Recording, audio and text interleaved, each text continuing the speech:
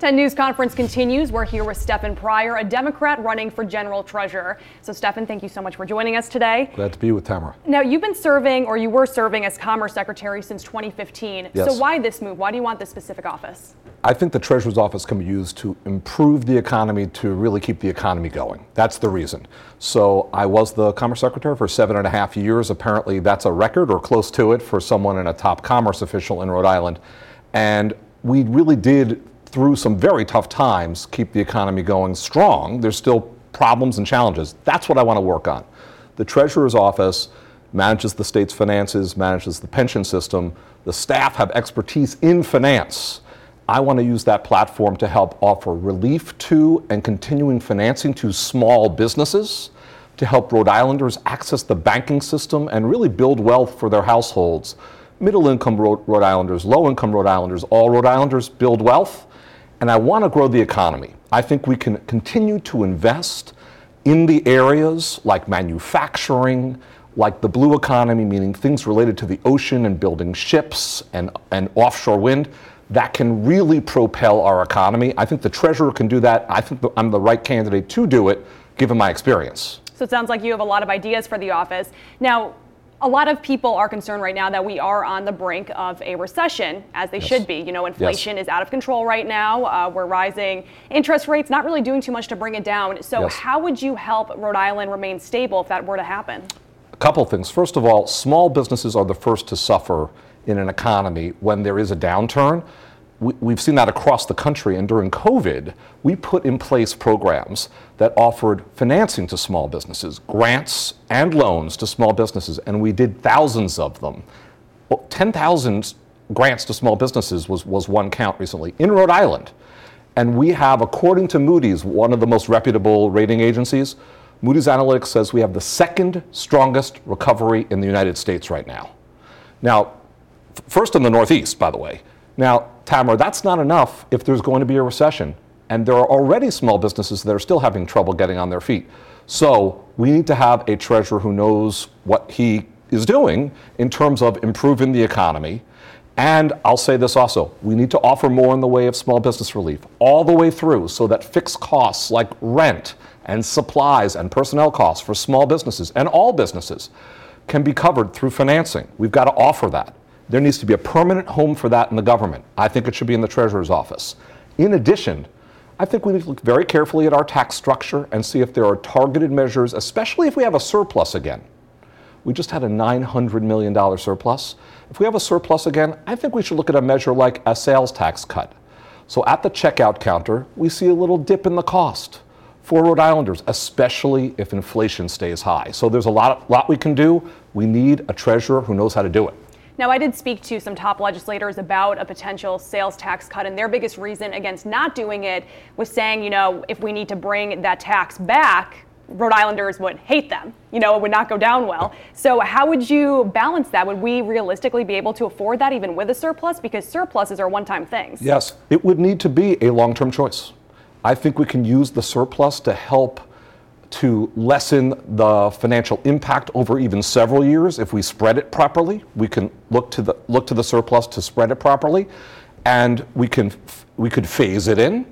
But what I mean to say is, should we look to it as a long-term move? Yes. For example, I've worked in the state government across 2 governors until recently. Under those governors, starting with Governor Raimondo, we eliminated the tax on energy for business. We lowered the corporate minimum tax several times. That affects all small businesses. You get the idea. Those have stuck.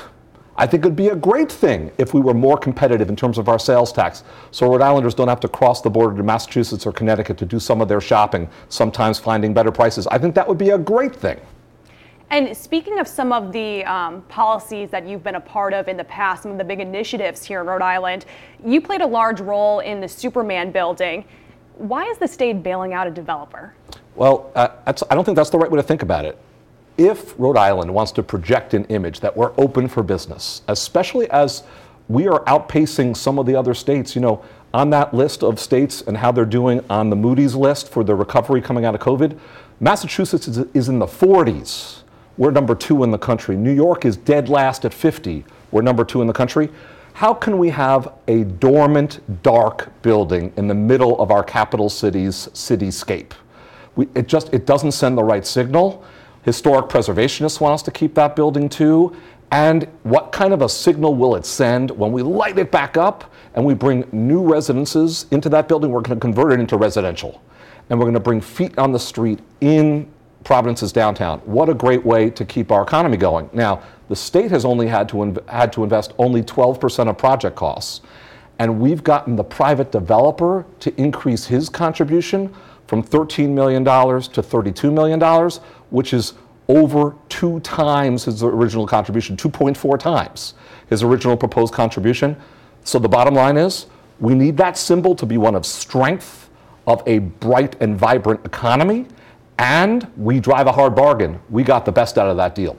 But do you think a majority of voters care that, the state's bailing out the Superman building? Out of all the issues in Rhode Island, do you think the Superman building, man, we got to save that with our tax money? I would not create that misimpression. I think that people, if people take a close look, they're going to say, wow, they drove a hard bargain. We can even see a return on our investment, a direct profit ourselves, a direct revenue stream, if that building does well, the way we negotiated it. So we drove a very hard bargain. It took 7 months of nearly daily negotiations. We put in a small amount of money on a relative basis. The developer put in a lot, and it's going to bring it back. Having said that, no, I think Rhode Islanders are concerned about how is my small business going to make it through if there's a recession? How can I, as a household, do better in terms of building wealth for my family? Can I access the banking system and get some products and some services and some help that will help me save for college or just save for retirement or my life?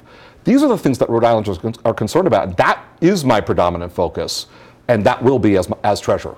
So with this on your record, though, let's say we do enter a recession, let's say more buildings go dark. Do we have to be concerned that our tax money will continue to be used to fund buildings because the developer messed up? No, and by the way, I would say in this particular case, this was an extraordinary case. No, you have to be selective in the investments you make that are going to be important for Rhode Island, catalytic for Rhode Island, and will bring more benefit than the original investment. You have to be careful. You can't just make the whole economy dependent upon the government. That would be a terrible idea.